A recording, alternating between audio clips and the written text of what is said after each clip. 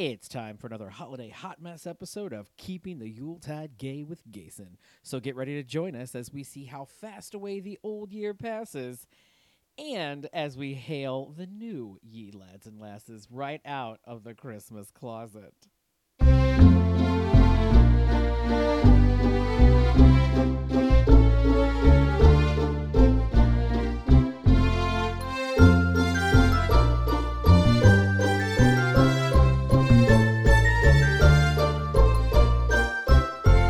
Welcome to another episode of Keeping the Yuletide Gay with Gayson, or as my friends just call me, Jason. Happy October, everybody.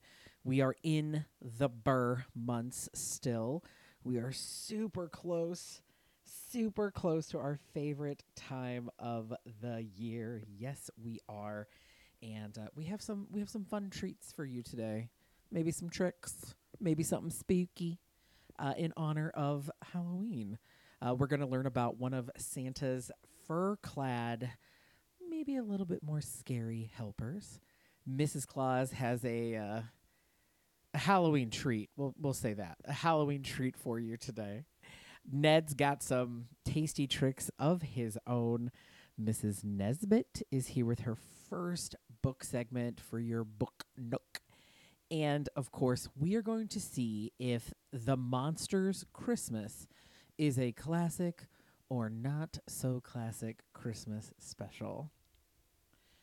And just a little reminder, everyone. Remember, our show is not for younger listeners, as we may sometimes use some language and discuss some themes that are just not appropriate for our little ears, and they could definitely land us on the naughty list. So let's get on the show and start things off with our festive fun fact.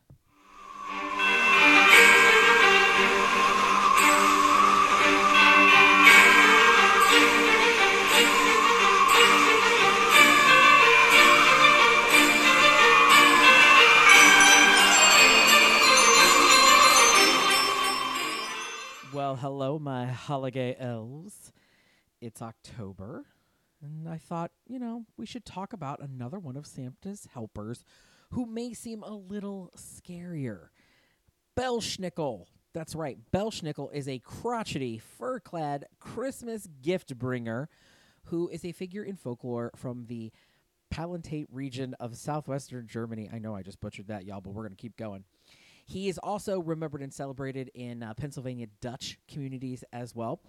Belsnickel is a man who wears fur. He's got a little fashion sense, sort of.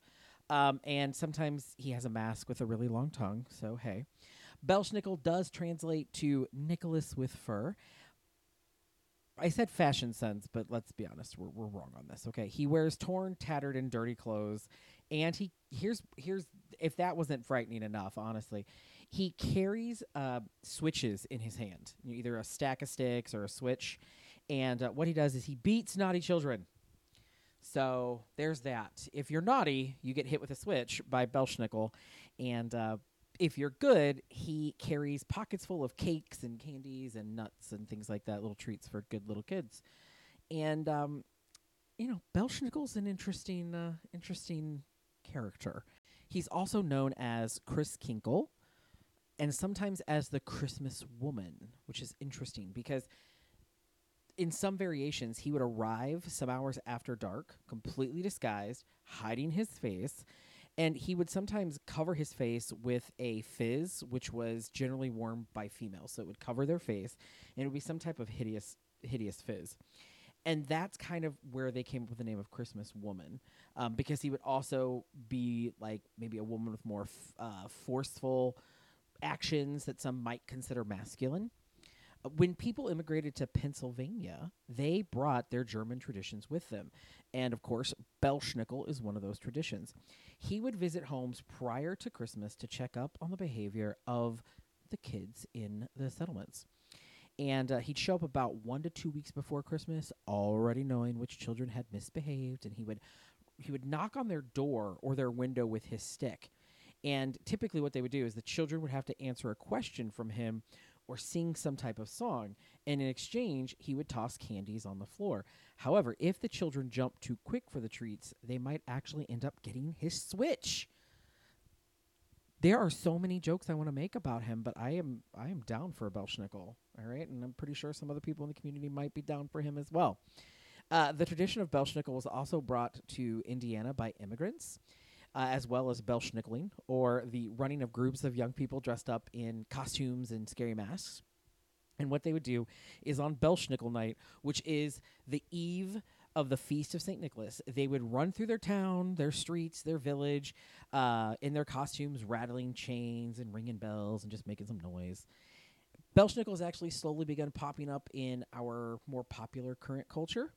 There is a brewing company in Adamstown, Pennsylvania, named Stouts Brewing Company that brews a seasonal dark lager called Belschnickel. And if you follow any of the original Wizard of Oz books created by Frank L. Baum, one of the antagonists in book number 35, written by John R. Neal, called The Scalawagons of Oz, the antagonist of the book is Belschnickel.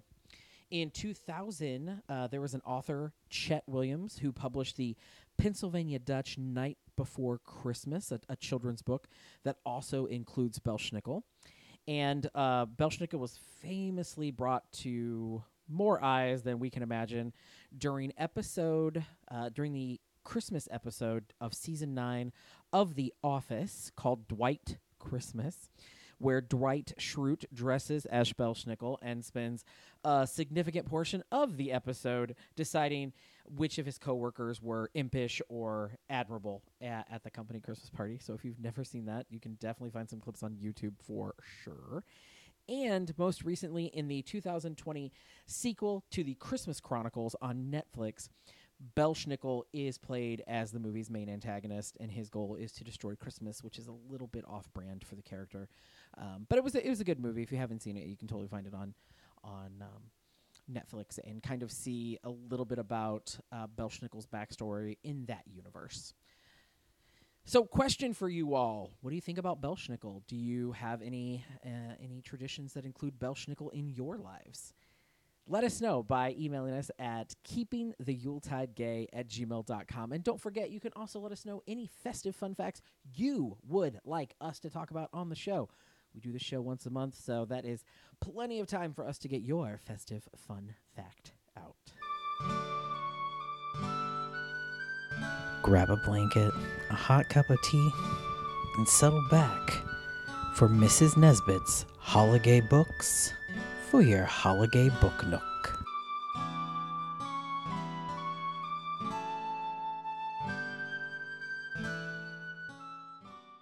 Oh, gee, here I am again. Welcome to my little segment. Oh, it's me, your host, Mrs. Nesbitt, Lorraine Nesbitt, but call me Mrs. Nesbitt. I'm the librarian at the North Pole. Well, listen, I've got to do my first book review for you. I'm very under pressure. Okay, well, I decided since it's spooky time, I'd do more of a supernatural book. So I read the book, First Time with a Gay Vampire, by Mark Pace. Listen, let me tell you something. It's a short book, so therefore you get a short review. That's how it works. The longer book, longer review. It's only 91 pages for Jingle Bell's sake. 91! It's like a novella. Anyway, the book is about a man who doesn't know how attractive he is. Seriously, they say that in the book. He doesn't know how attractive he is. His best friend even says in the book, you don't know how attractive you are. My God, how many times have we got to be reminded about how attractive he is? Anyway, so he goes to his first vampire bar to lose his vampire V card, and there he meets the vampire of his dreams. But as soon as the vampire goes to bite him, bang, there's a twist. The young man actually works for the Catholic Church and is a vampire hunter. However, some things happen. Some people get shot. There's a crazy nun. But their undying and honestly unexplained love and connection conquers all, and they become partners in the undead life that they have now chosen to live together. Yeah, here's the short of it. They try to make the book erotic with the biting stuff, but much like the main character's personality, there's not much there. I'm sorry. Okay, Joey said don't try humor. I'm not good at it. In order to get the 91 pages, we spend most of the book trying to escape the Catholic Church and fighting a vampire-hating, gun-toting nun. It makes no sense. I was hoping to get a little more dark shadows in the book, but instead I ended up with kind of like a dollar store version of Buffy the Vampire Slayer. Okay, I got some Book Nook ratings for you. That's what I got. That's what I'm doing here. Okay, all right. So here's my Book Nook rankings for you. Yeah, for the story and the plot, I give it a meh. Just a meh. There wasn't anything wang bang about it. It was just meh. It wasn't awful, but it wasn't great. It was just meh. Character development also gets a meh. Yeah, there wasn't much. You can't do a lot in 91 pages. Apparently, you can spend a bunch of pages talking about a nun who's, trying to stop them from falling in love. And for romance, I give it a bothered. Yeah, not a hot and bothered. It got me a little steamy. A little bothered. Little bothered. But not like a, hey, Joey, my husband.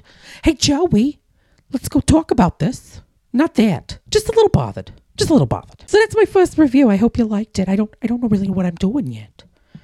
I don't even know how to wrap this up.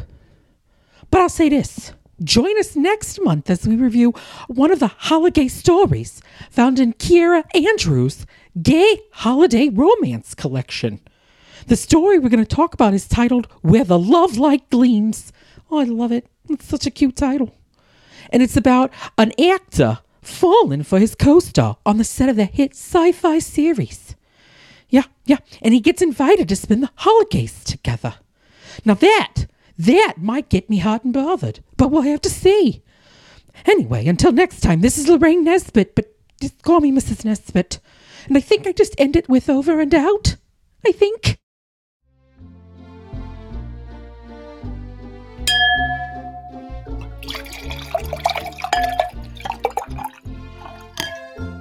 Well, the sounds of sherry being poured lets us know it's time to head back to the Christmas kitchen for Mrs. Claus's tasty treats for your holiday fun times. Cheers!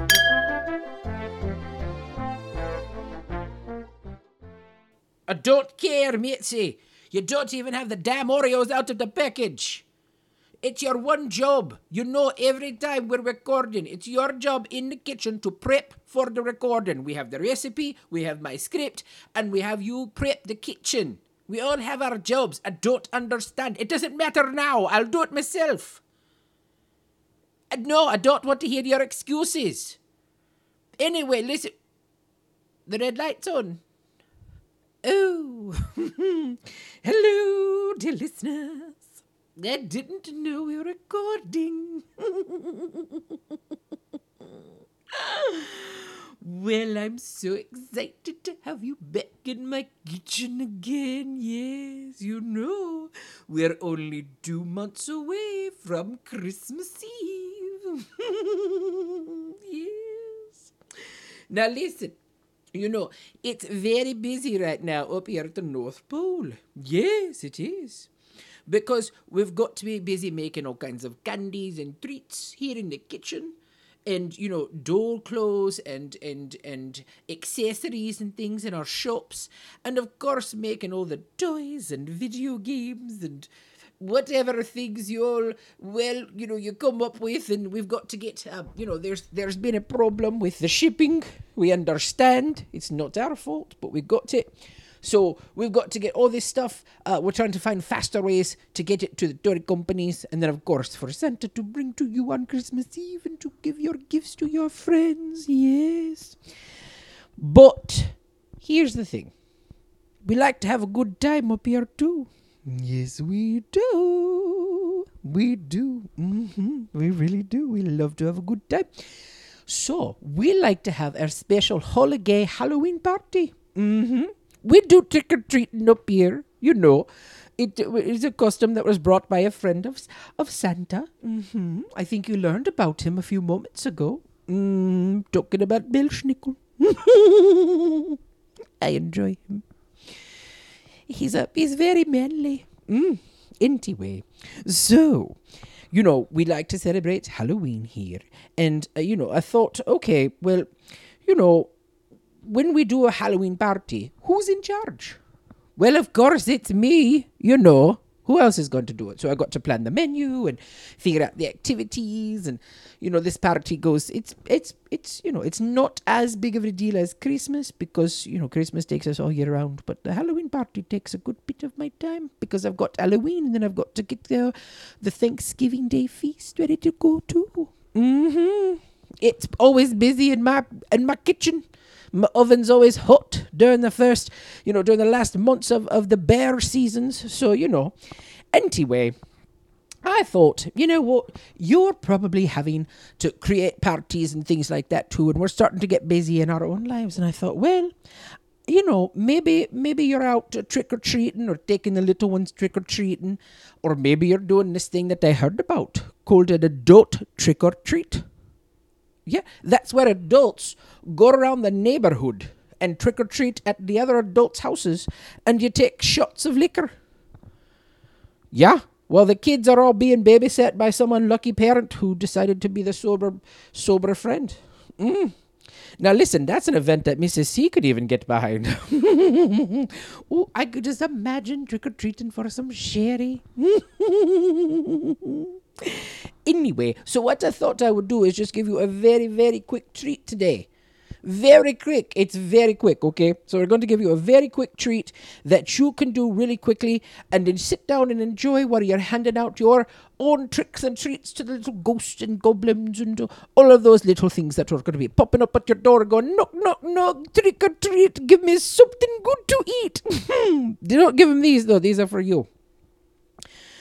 So, yeah, you're just going to be, this is what we're going to do, okay? Now, let me tell you a little bit about what we're making, all right? Because this recipe actually is not one of mine. I know you're surprised. But listen, sometimes listeners send in recipes to me. And that's absolutely fine because, I find new things and I like it. I do. So, if you want to send in a recipe, all you have to do is just send it to, attention Mrs. C. But you just send it to Keeping the Yuletide Gay at gmail.com. Yeah. And then Gayson will forward it on to me. Now, this one is a little bit batty. You'll get that pun in a minute. Because it was sent in by listener Sarah, who says she loves books and hopes to get more books for Christmas, but her favorite thing about Halloween is reading books about bats. So, guess what we're making? We are making Sarah's Sweet Betty Bats. Yes, Betty Bats. That's right. Now, this recipe, like I said, is very easy to make. The little ones can help. There'll be a mess, but you can make them help. But this recipe makes about 15 servings. And your ingredients are only 3 things. Yeah, who knew? So, you got to go get yourself 15 double-stuffed Oreo cookies. They're good. And then you want to get a half cup of those meltable chocolate wafers. They're called candy melts, whatever. Get the chocolate ones, get the chocolate. I don't think it's going to be good with any other flavor, but you could try it maybe with a caramel flavor. It doesn't matter. Get the chocolate ones. It looks better. We're making a bat, for God's sakes. Get the chocolate. And then you need to get these little candy eyeballs. Yes. Wilton makes some, and you can get some candy, they're just candy eyeballs, and you make it look like a little creature. You can get them on Amazon or at your local grocery store or even at your local craft store. Maybe they got a better cake section there. But yeah, just get yourself some of these little eyeballs. They're kind of creepy, but they're cute at the same rate. Yes. And then for your kitchen tools, you've got to get some parchment paper, a cookie sheet, butter knife, a small mixing spoon, and of course a small microwavable bowl. If you have all of those things ready to go, we're going to be able to do this recipe right. We are, yes. So I have to get the pan out because I have an assistant who isn't worth a piece of... It's fine. It's Halloween. We're almost at Christmas. Hold on a moment. You've got to get my own damn pan out every time because she can't do it. I know I'm making a lot of noise. So we've got our parchment paper, and we're going to line our cookie sheet. Well, I am annoyed. They won't know you can edit this out.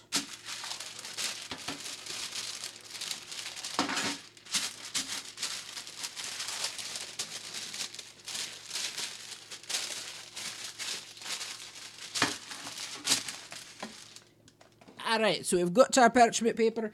Now what we've got to do is get into those cookies.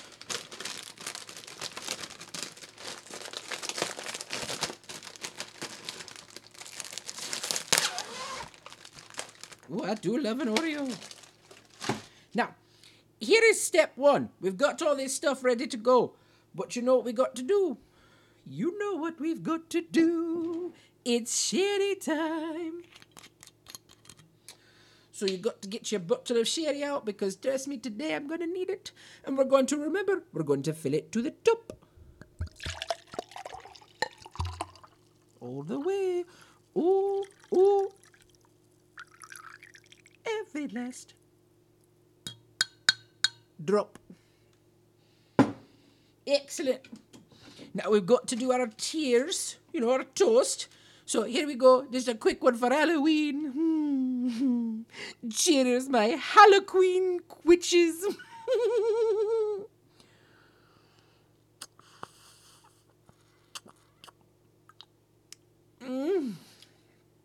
It's so good. I'm going to have a second sip because somebody's got me on a level 10. I didn't even know it was going to happen. All right. Things are already looking up. Yes, they are. So, what we're going to do is we've lined our cookie sheet with the parchment paper and we've got to take out 5 Oreo cookies. Okay. We've got to get out 5 Oreo cookies. Remember, we're using the double stuff. They got the extra cream because it kind of comes important. So I'm going to take out 1, 2, 3, 4, 5. I kind of want to eat one, but I'm not going to. Not right now. Now, what we have to do, though, is we're going to take these 5 cookies and we're going to cut them in half. Right down the middle of the cookie. All right? You want to cut it right down the middle.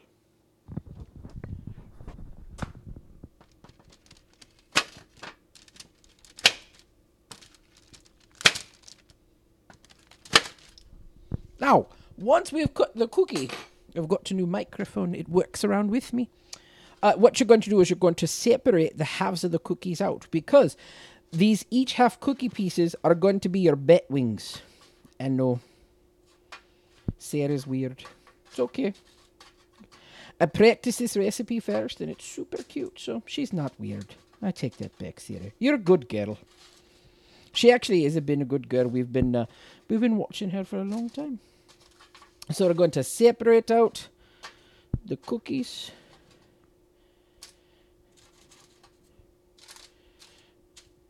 Now here comes the part that's going to take us a moment. We've got to scrape off all the extra cream. That's a little treat for yourself. Yes. So give me a moment. I'm going to scrape off all the cream off the cookies. Set it aside. You can eat it. Yeah. Give yourself a treat. One moment.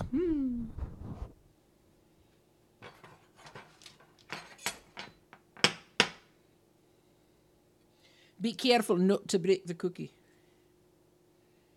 But try to get as much of the creamy filling off.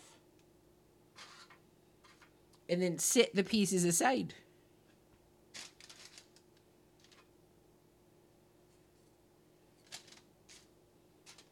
And it doesn't take that much time. If you get the knife just in there just the right way, it'll pull off the cream in one quick scoop. I'm almost done, actually.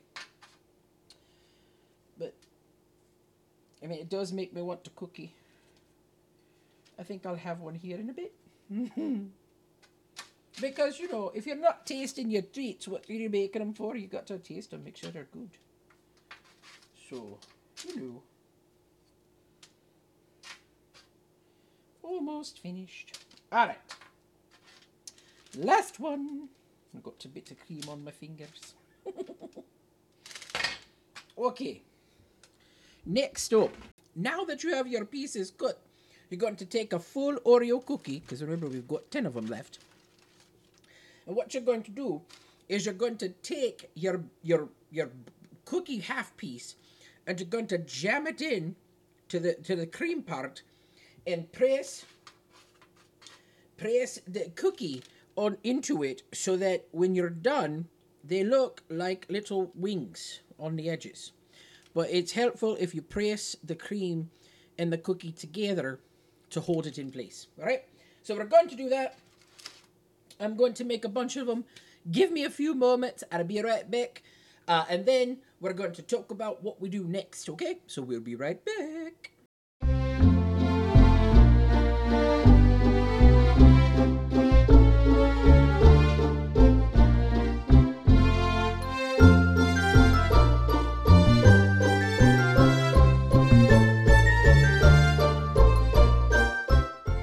That was so quick. So I've got all of my 15 bits made.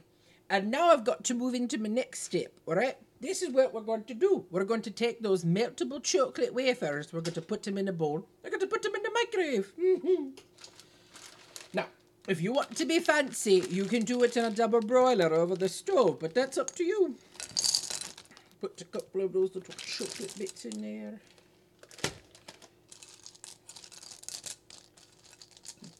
All right, now we're going to put it in the microwave for about 20 seconds each time, stirring in between.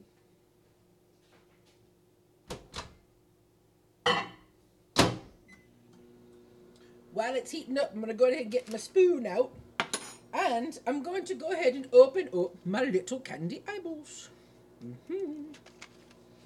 They're so cute, these little candy eyeballs. I was like, what am I going to use these for after Halloween? But honestly, you could make little cookies with animal faces. So these little candy eyeballs are good for year round, okay? You don't think you just got to only have to have them for Halloween. It's so cute.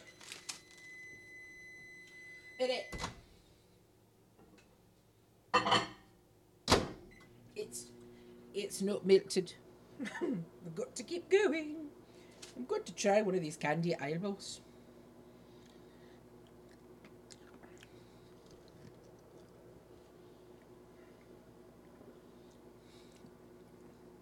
It's like a vanilla flavoured sugar. I'm going to be bouncing off the walls with the sugar and my liquor. Speaking of, let's take a drink before the bell dings on the microwave.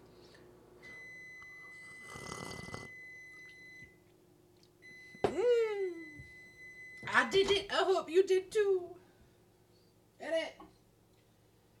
We're almost there. I'm going to give this bowl a quick stir. A lot of times when you're using these chocolate wafers and things, you've got to remember to stir in the bowl. Because you're going to start getting some meltedness, but you want to get them all melted. So, stir in the bowl. I think I'm going to take another sip. We'll let this go for another 30 seconds or so. And it should be good after this round. So cheers to you, my queers. Woo! Every sip gets better. It truly does. Alright, let's see what we've got. And I think we've got melted chocolate.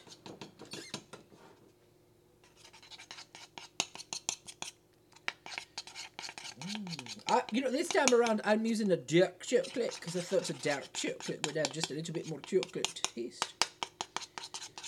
Alright, now we've got that done. So here's the deal.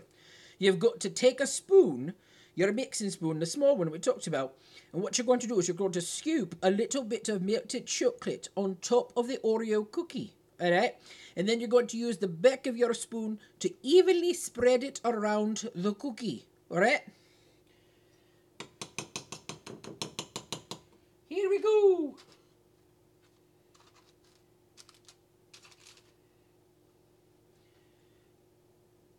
Oh, that looks really good. We want to cover the whole top of the cookie.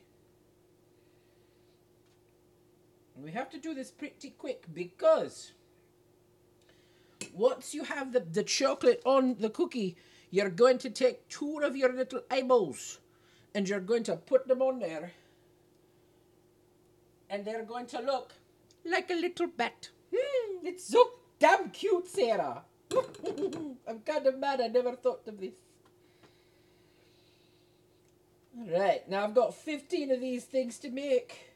So I'm gonna give you a little bit more of Christmas music and I'll be right back.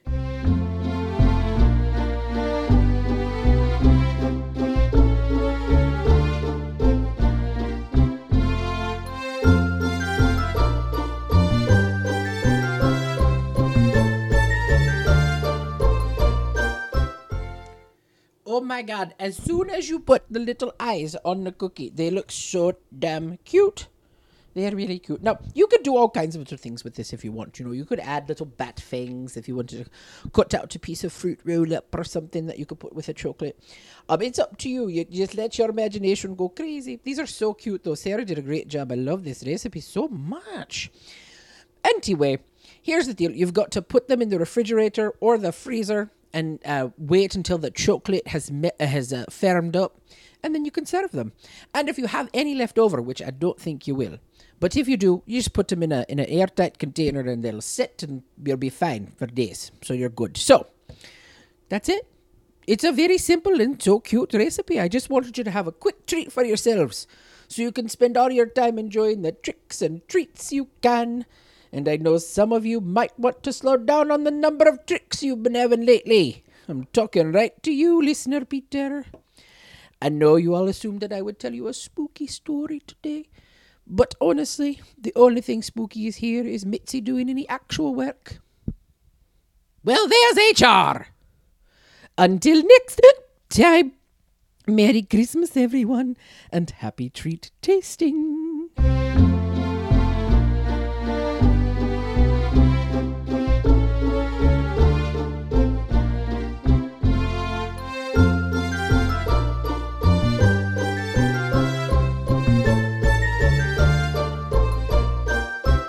Welcome back to another classic or not so classic Christmas special review. Whew. It is this one's a dilly. It's a dilly. I always have on one of my holiday guesty bestie co-hosts, and because it's the spooky month of October, that means I have to find a scary Christmas special. And bring on someone who loves Halloween as much as I love Christmas. So please welcome back my guesty bestie, Pamela. Hello. Hi, friend. Hi. I'm sorry you were subjected to tonight's episode here. I'm not sure we can be friends anymore. Normally, I give you a choice. This time I didn't. I was like, oh, this is what we're going to watch. So last year, if you remember, Pamela came on and we watched the Munster's Scary Little Christmas. Yes. Which we didn't hate, but we did not enjoy. Exactly. Okay. I have to tell you some truth. The show that we watched is called The Monsters Christmas. That was not the show that I thought we were going to watch. The show that I had originally planned for us to watch was a cartoon called A Monsters Christmas. I saw that one on there. So I apologize. John asked me, he's like, did Jason let you pick? Did you choose this? Because if not, I think he hates you. Yeah, did he watch it with you? Yes. Oh, God. He thinks So you bad. owe him something for that, too. Nope, that is not my fault. I didn't tell you to do that. So, the Munsters Scary Little Christmas, we both bought it because we couldn't find it, really. And it wasn't great. But again, we didn't hate.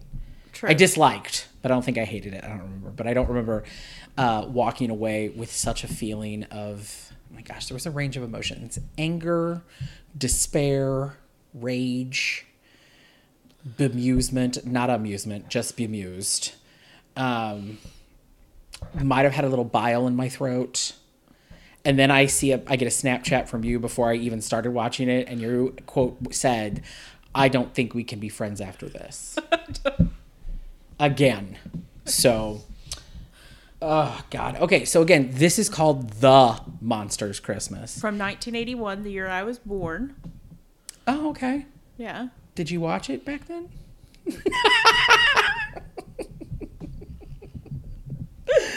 Oh, my God. So, this is different because normally I think you're the only one that's ever had 2 live action shows. I don't think anybody else has had. I think everybody else has been a cartoon. Aw. Yeah, I think so. Okay. So you do hate me. Yeah, pretty much. No.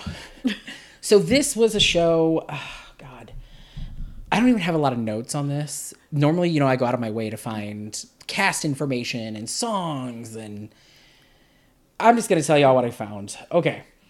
It was created by Gibson Film Productions, and like you said, it aired in 1981. And it was filmed entirely in New Zealand, which sounds appealing. It does. But it wasn't. It was not. It's this company, Gibson Film Productions, made a total of 4 movies, including another Christmas one called Nearly No Christmas. I wish you could see the face I just gave Bella. I don't think it'll be covered on this show. I mean, it might, and if we do, it's going to be with you. So. Oh, thanks for that. I don't even know where to go. So, real quick synopsis before we really get into the show. It's about a little girl who agrees to help a monster and 2 other monsters, so 3 monsters, travel across, I don't know where. I don't know if we're supposed to think she's still in New Zealand or is she in Monsterland. They never really said. To help get the monsters their voices back because they love to sing Christmas carols, which is just bizarre. Because an evil witch stole them. And looking at the only notes that I could find were a couple of reviews. One, I don't think you can even buy this, nor would you. We saw it on YouTube, so of course at the end of the show you can go to the show notes and you can suffer with us. Thought, what if you watch this while high? I don't know. If you got pretty baked, Maybe. And you I'm sitting here thinking about not like an LSD kind of a high, because I No. think you'd be sucked into the TV. But yeah, I wonder if you get like a really good baked, maybe this would be enjoyable now. maybe. I said it reminded me of like HR Puffin stuff a lot, but like the dollar store version of HR Puffin stuff. Yeah, it felt like they were really trying to ride on the coattails of like Jim Henson and Star Wars Yep. and all that good stuff with the puppetry. And they just failed miserably. Did you see that one monster? It looked like they had just cut off balloons. Yeah. And put the tips of balloons Yeah, they probably did. on its fingers. I mean, I don't know what the budget for this was, but I'm gonna guess it was pretty cheap. Yeah. Pretty cheap. Because that was the talent they got too. So the reason I bring this up is because looking at this one review, they basically state that each of the monsters represents a specific quality of the natural landscape in New Zealand. And when this was made, Gibson Film Production said, we want this to be a landscape piece. We want people to see all the wonderful beauty in New Zealand. And I was like, that's great. Why would you make this then? Yes. Why would you? It mainly takes place in like a burnt out volcano. So I'm not sure. And each monster, and I'm going to go ahead and spoiler alert, we're going to tell you the monster names now before we get to the show, because they actually do have names. They do. They do. It was the mountain monster, showcases the many mountains on the island, including Mount Nguro. I'm pretty sure I just destroyed that. Which would later be used for Mount Doom in the Lord of the Rings movie. It was a pretty mountain. Yeah, it's a mountain. And then the Waiatapu, I'm sure I'm butchering all these things, Thermal Wonderland is the backdrop, is a backdrop that's used as the setting of the mud monsters. And then the insect monster showcases the wildlife that represents New Zealand. So then they went on to compare this to The Lion, Witch, and the Wardrobe, which I had to say, no, thank you. That's not even okay. No. Voice acting. Again, I just said this is a live action show in the vein of H&R Puff and stuff. The monsters didn't talk. They just grunted a lot and made weird noises because all the monsters lost their voices. So only the little girl, whose, by the way, name is Girl, we found out, just Girl, she doesn't get a name, and the witch, who I think I finally figured out her name, but I'm going to butcher it, and I don't care because we couldn't understand what her name was. Could you understand what her name was? No, she had a witch name? She had a witch name, and we're going to find it later on in here if I can remember where I wrote it in my notes. There is some singing in this. Mm-hmm. The little girl gets her own number, and it was... Forgettable? Yes, and ear piercing. Yes. I turned the volume down throughout the whole song. And then they sing at the end, and it's the same song over and over again throughout the whole show. It makes no sense why they chose that song with monsters, but we'll get to that in a moment. Okay, well, let's just... I feel like all we're going to do is complain about it anyway, so we might as well just get to it and get this over with. I wanted a spooky October, but this was just terrifyingly trashy. It was...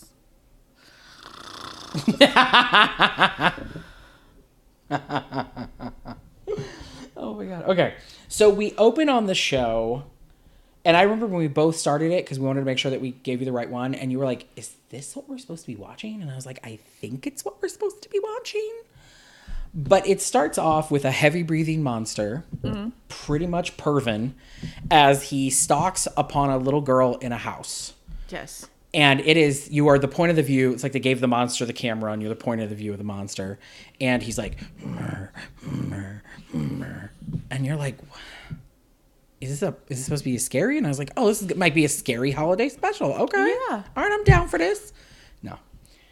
And we see the little girl from her window and hear her start reading a book to her teddy bear. And the book is called... The Monsters Christmas. And all of the pictures are of our monsters. Yes. Now, while this could have been a ingenious way to give us the quick backstory of what was going on, first of all, when she opens the book, you can tell it's like pages almost in a binder. Am I wrong on this? And I don't see any words. She is just making the story up as she goes. There were no words on pages. It was just pictures. I felt like this might have been better if it would have been based off a children's book. Like, John kept asking me, that's based off a children's book, right? A real children's book? I don't think so. No. Yeah, I don't think so. I think it almost probably would have been better if it was animated. Oh, yeah. Because you could have done more, right? And maybe found some better talent. Because I'm not a fan of the little girl. Aww. I'm not. Poor little girl. So we find out that monsters love singing Christmas carols, which makes no sense, but okay. Which would have been great if they had actually had the monsters singing some Christmas carols, like at the beginning. Yeah. Or something to show us that monsters love Christmas carols so much. Nothing. We get to see a picture of them that looks like it was probably created by the art department who also created the costumes. That sound is how I felt 90% of this movie. Yeah, but you're right. Like, that actually makes a lot of sense. They should have done it at the beginning. Like, let us see the monsters. I would have rather not had the book. Or we could have started with the backstory, with the monster singing, the witch getting upset, and then fade into the little girl reading the book to the teddy bear. Yeah. That would have made more sense. That would have been better. Yeah. So apparently, I just said the evil witch. So there's an evil witch. I think her name is Fistendock, because that's what I've decided to call her. Since this is a gay podcast, we're gonna call her Fistendock. That explains a scene later. I have lots of things to say about her. I think it's Fistendock or Fistendock. I don't know. I couldn't tell what it was. And she's super jealous because she has a crappy Christmas Carol voice. She can't sing. And the monsters, I don't know if the monsters made fun of her or just she was just super jelly. I don't remember.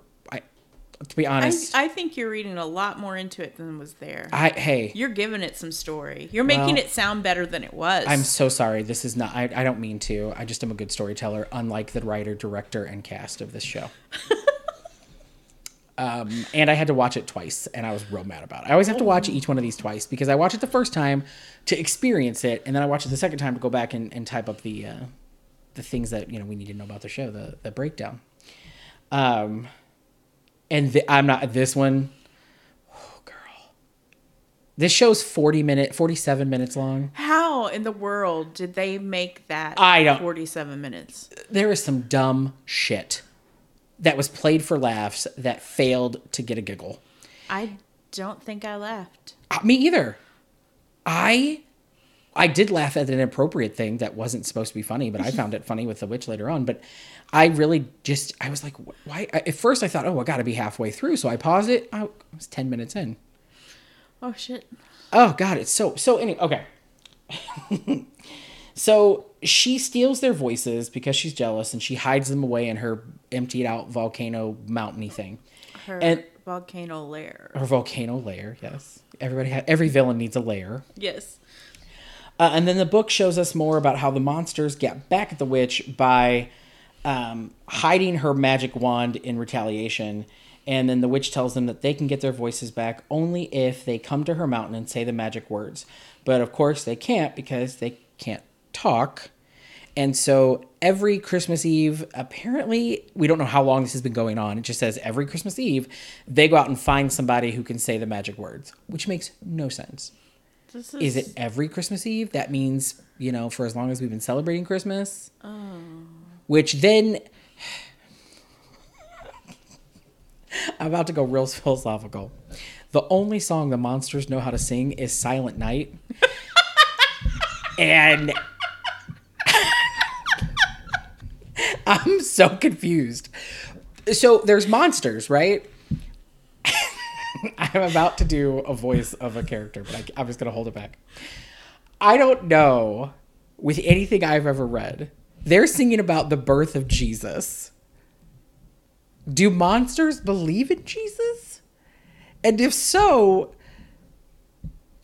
do monsters worship Christianity? Because I feel like if they did, they'd have a huge problem with the witch and her magic. Am I wrong in this? This is all I kept thinking. The whole show. I was like, are we to believe? Because they kept singing Silent Night. That's the only song they know. First of all, you don't know carols. You just know Silent Night.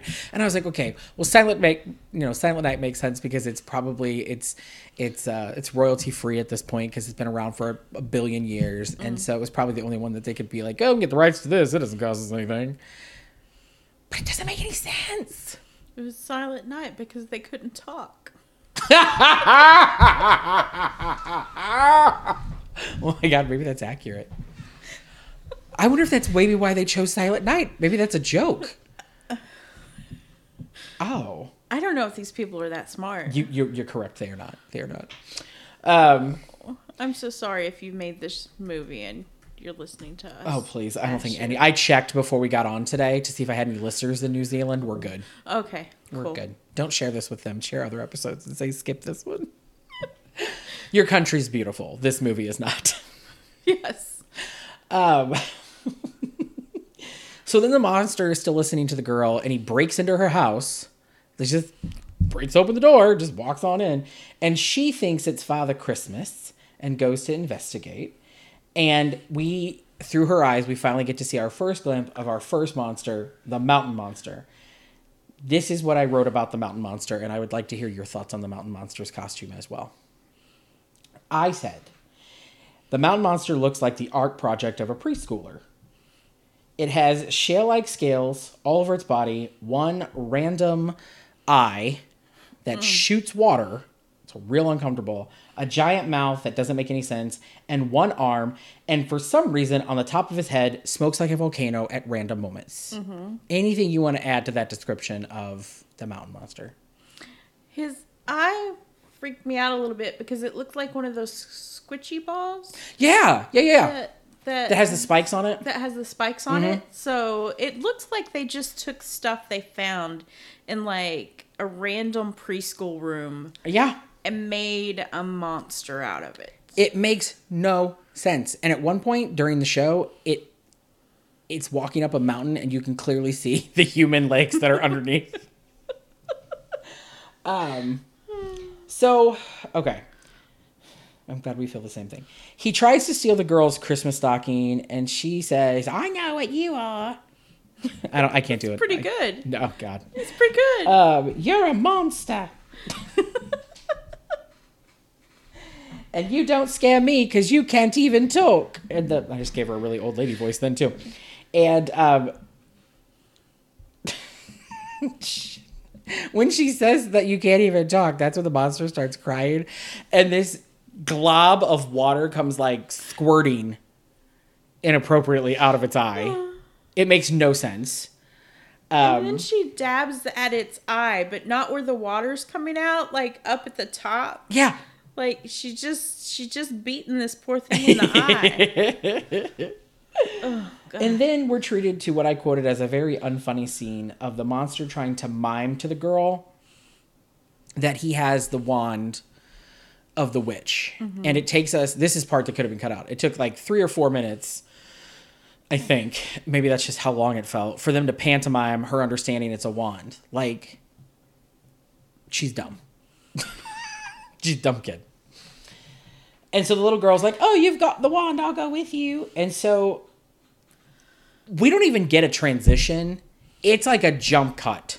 It goes from the dark of Christmas Eve to the bright, shiny, what I'm assuming is supposed to be Monsterland, because we don't know. Okay, that makes more sense, because I was like, because she said, as long as we're back by Christmas Day or whatever.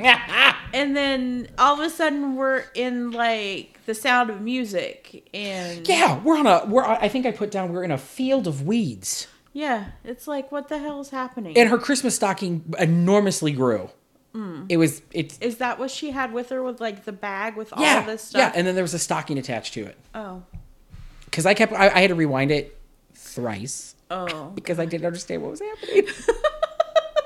I just let it go. I was like, none of this shit makes sense anyway. We're just going to let it play. It doesn't.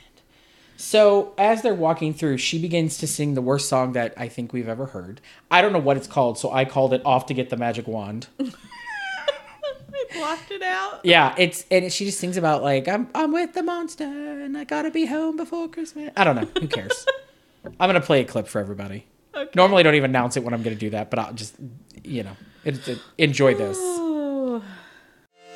I've got to get the voices back, it's really up to me. Without my help the monsters will forever silent be. So off to get the magic wand and get into the cave and meet the wicked witch and say the words I know will save. And that was your clip. I hope you enjoyed it.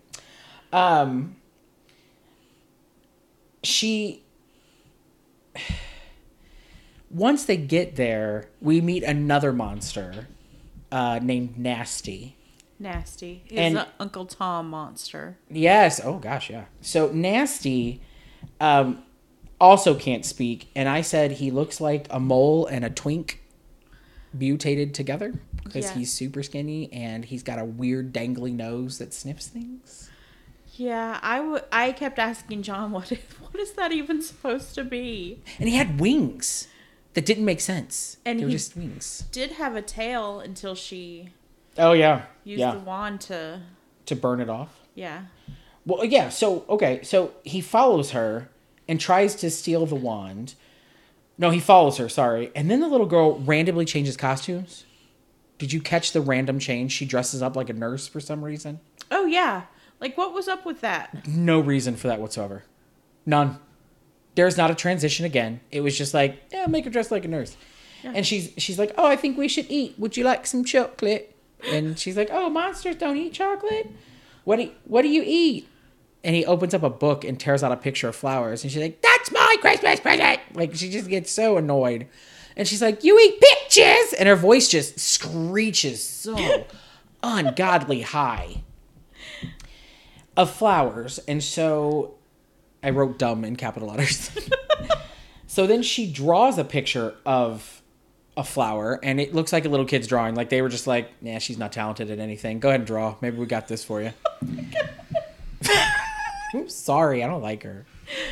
And then the monster eats the picture, which is just dumb. It's weird. And then she draws the monster several pictures. Mm-hmm. So it can eat. It's so stupid. It's pointless. So stupid. And like, what did that have to do with anything? And we didn't have to. I think they thought it was funny. Oh, And it's like, that's not funny. it's not funny. Even as a child, I wouldn't have thought that was funny. I'd been like, that's dumb. Why do you eat pictures?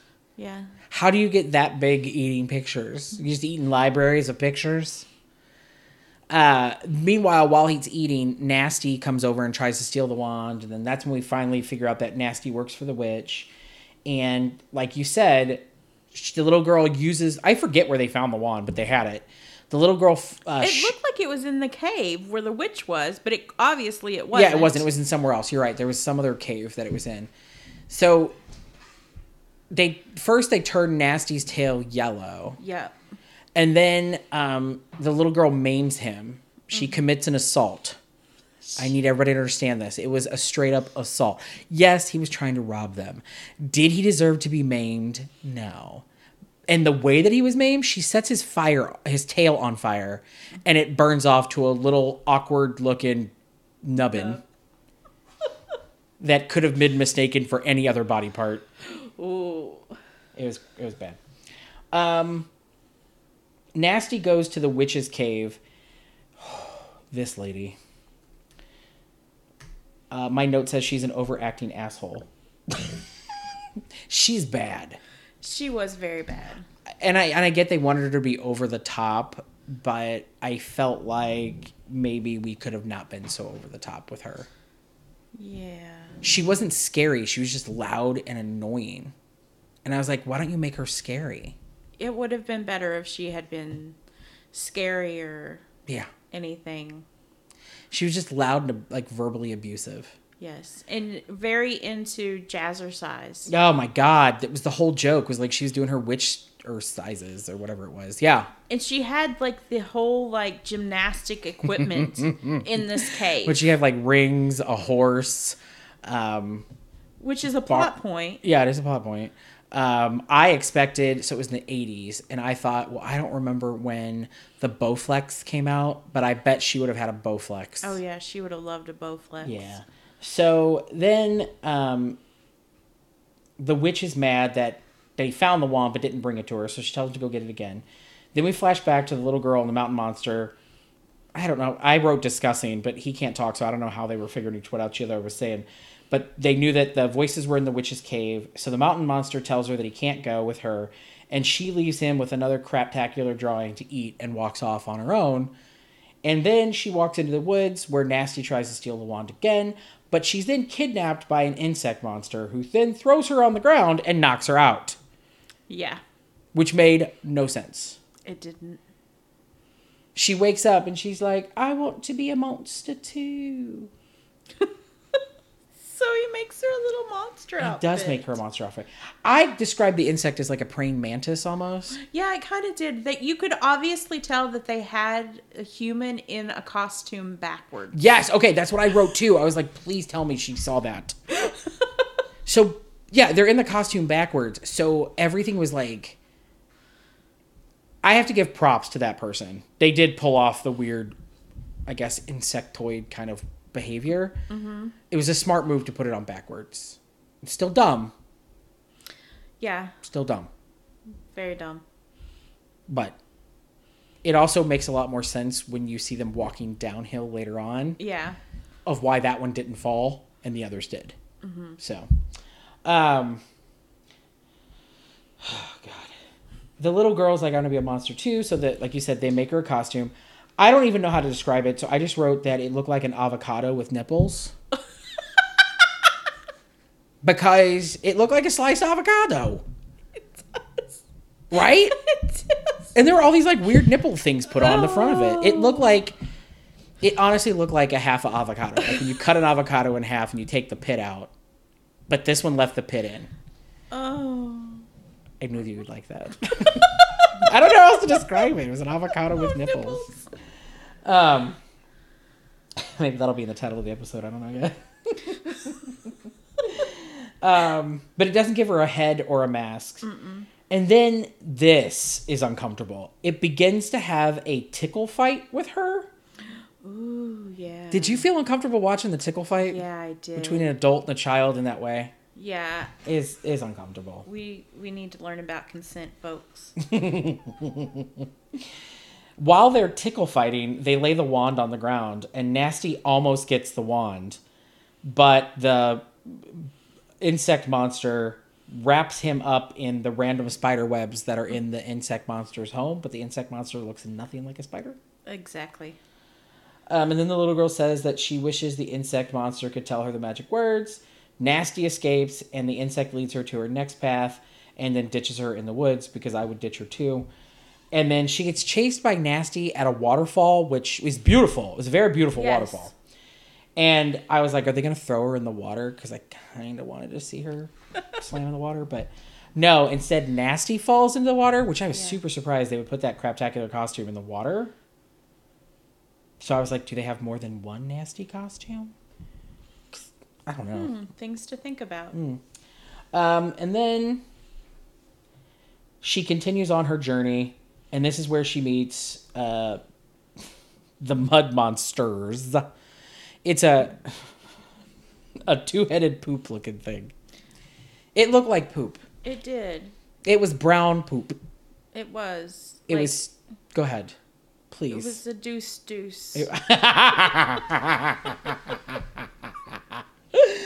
It was two people trapped in one costume, and they had poop heads. They were poop. Yeah. You cannot tell me that wasn't inspired by poop. They take the wand from her. She says she's trying to get their voices back. They give back the wand. She then wastes an unnecessary amount of time drawing them a picture of a 14-legged crab, which I still don't understand. I can't believe I even spent the time to write it down. Because then they eat that picture of the crab. And I was like, I thought they ate pictures of flowers, not crabs. I know, and they took this whole big scene to like tear it off, like to rip the paper in half so each can have one, and then there's this thing where they're like the one monster that has the paper is trying to trick the other monster with the paper. It's as boring as I'm describing it. That is 100% accurate right there.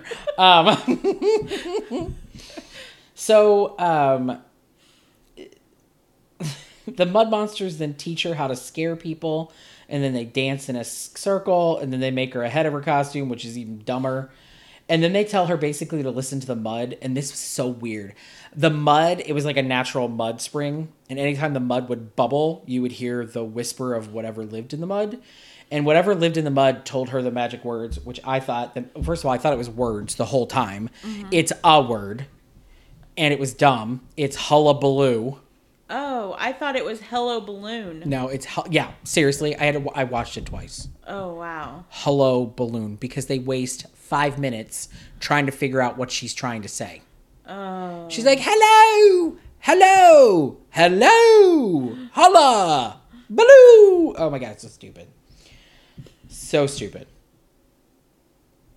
But nothing compares to what happens next. Which is we flash to the witch doing exercises, watching another witch on TV. Oh, God. And she sounds like she's legitly having orgasms every time she stretches or does anything. Am I wrong? No, you are not wrong. That was very uncomfortable. Sitting through that, like, listening basically to that witch have an orgasm. And yet, it's still not the worst part of the movie, in my opinion. So, Nasty catches up to the little girl, and they go behind a bush, which makes no sense. And they hide from the camera view, and Nasty gets the wand. Yeah. It doesn't make any sense. So, Nasty gets the wand and runs back to the witch. But he only gets the base of the wand, the stick of the wand, and the ball at the end of the wand falls off. And gets left behind. So basically, this is a baton with a Christmas ornament stuck to it. That's what the That's wand what it is. You're right. It's a baton with a Christmas ornament. That's stuck genius. to it. So the Christmas ornament part falls off, which must be the part that holds all the magic. Exactly. So he runs off with the stick, and then we get the most overdramatic, unnecessary scene. The little girl screams, "No!" And it's so powerful that all three monsters and all three of their lands hear her and want to come to her aid. And now we get to what I think is the worst part of this movie.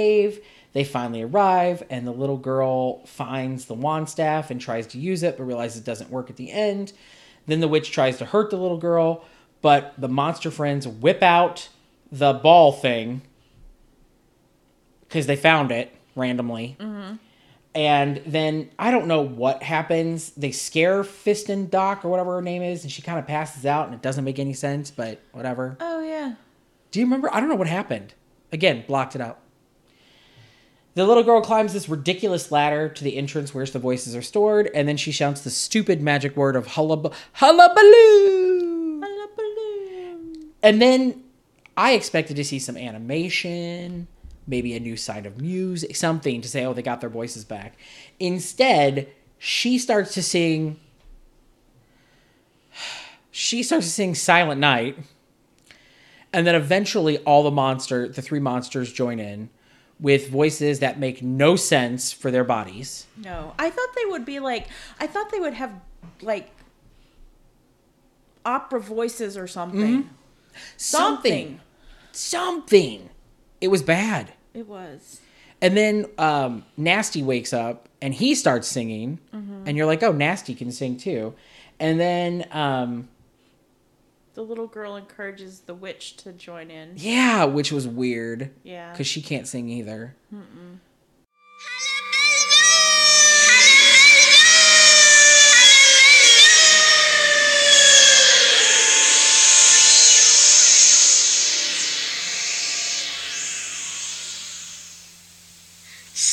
Silent night, holy night, all is calm, all is bright.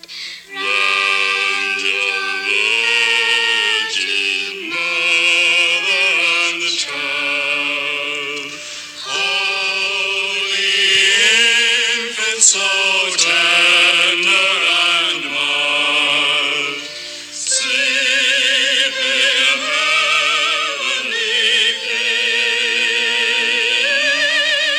peace, sleep in heavenly peace. And then the little girl wakes up with all of a sudden the little girl wakes up. Like it just stops. They're singing and she wakes up in bed with a stupid monster book on her chest. Yep. And then gets up to go see if Father Christmas has come. And as the credit rolls, she starts opening her stocking, and all of a sudden outside of her window, the three monster friends suddenly appear to watch, and she waves to them. And then they walk away, and then we're treated to the cast all singing Silent Night again, and it's worse. And then it ends, and I was mad. It was just, I was happy it was over. What was your first thought at the beginning? When it first started, what did you think? I thought it was going to be like a scary monster movie. Like, I thought, okay. Yeah. Yeah, I said, what the is this? And I wanted it to be a cartoon. Did you have any favorite quotes or anything this time around? There's hardly anything to quote. Right, Because it's so there's- weird. There's not a lot of speaking. I mean, because the monsters can't speak, obviously. So it's just the little girl and the witch, and that's it. And there's nothing really to quote. I quoted one thing. Oh yeah? Give it to me. Give it to me. Give it to me. Give it to me. Give it to me. Give it to me. Oh, God, it's so gross.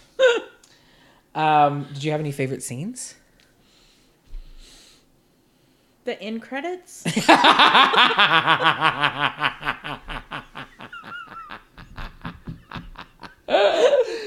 Well, that tops mine. Did you feel, normally we ask, did you notice any gay or hidden gay characters or elements? And I had to say no. Like, at first I thought, well, maybe the witch could be like a drag queen almost. Oh. But no. And then I felt bad because I was like, we don't know the gender of the monsters. Not that monsters have to have a gender, but I was like, how do I describe the monsters? So then I was like, okay, we'll just use their names. But yeah, I didn't notice anything at all. I mean, at first I thought maybe Nasty might have been a family, but that whole give it to me scene let me know that was wrong. On a scale of 1 to 5 rainbow candy canes, with 5 being the best, how many would you give this? Oh, negative 386. I said 0. I said I would this is something I would make people I hate watch. Yeah. Like, you make somebody, this is a form of torture. That's what this has to be. Well, I think I already know your answer to this. Is this a classic or not so classic Christmas special? I'm going to have to say not so classic there, Jason. Me too. I hope to never watch this again. I do think I'm going to send it to Guesty Bestie Bree as a form of punishment for making me watch something I didn't want to watch. So look out for that, Bree. Oh. Well, thanks for coming back on, Pamela. Yeah. I appreciate you coming back and sitting through this. I promise next Halloween, it'll be a cartoon. Okay. Okay. At least if we could make it a cartoon. Yeah, I don't know if it'll be good, but Okay. at least it'll be a cartoon. At least by then I should have my medical marijuana license and just... it's going to be classic. Well, I think that means there's only one thing left to say. Merry Christmas, Pamela. Merry Christmas, Jason. Talk to you soon. Bye. Bye. Silent night, holy night, shepherds wake at my side. Just when you think the show can't get any worse, it's time for Naughty Ned's White Elephant GIF suggestions. I'm sorry. Hi, I'm Naughty Ned. I'm back. I've got 2 tasty treats today for the busy friends in your life. My friend Jared loves to eat fried chicken here at the North Pole. He can't get enough of it. In fact, he and Santa have chicken eating contests all the time. Well, he doesn't always have time, though, to eat fried chicken. But thanks to our friends at Archie McPhee, he can now have the taste of fried chicken anytime he wants. Because they've created fried chicken-flavored, suckable hard candies. Now he can pop one in his mouth and have that greasy taste of fried chicken on the go. And what goes best with fried chicken? Well, veggies, of course. At the offthewaggonshop.com, they have vegetable-flavored hard candies. That's right. Now Jared can complete his suckable meal with candies flavored like corn, green beans, and yum, carrots. You'll find the links to these candy treats and more in the show notes. Don't forget to eat your veggies and stay off the naughty list.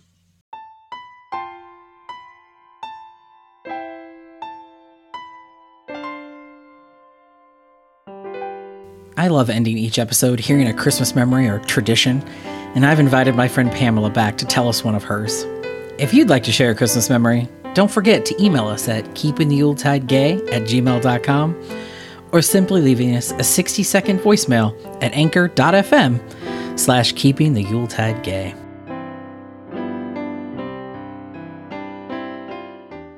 So we have a fun little tradition where we get presents for our cats.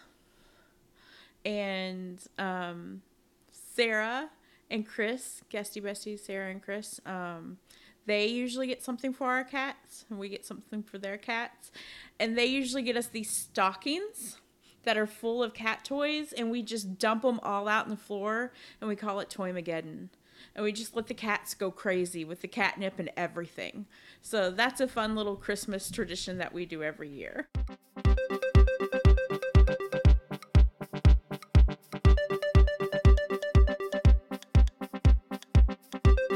Well, that wraps up this month's episode. We are so close to the most wonderful time of the year. We're only 2 months away.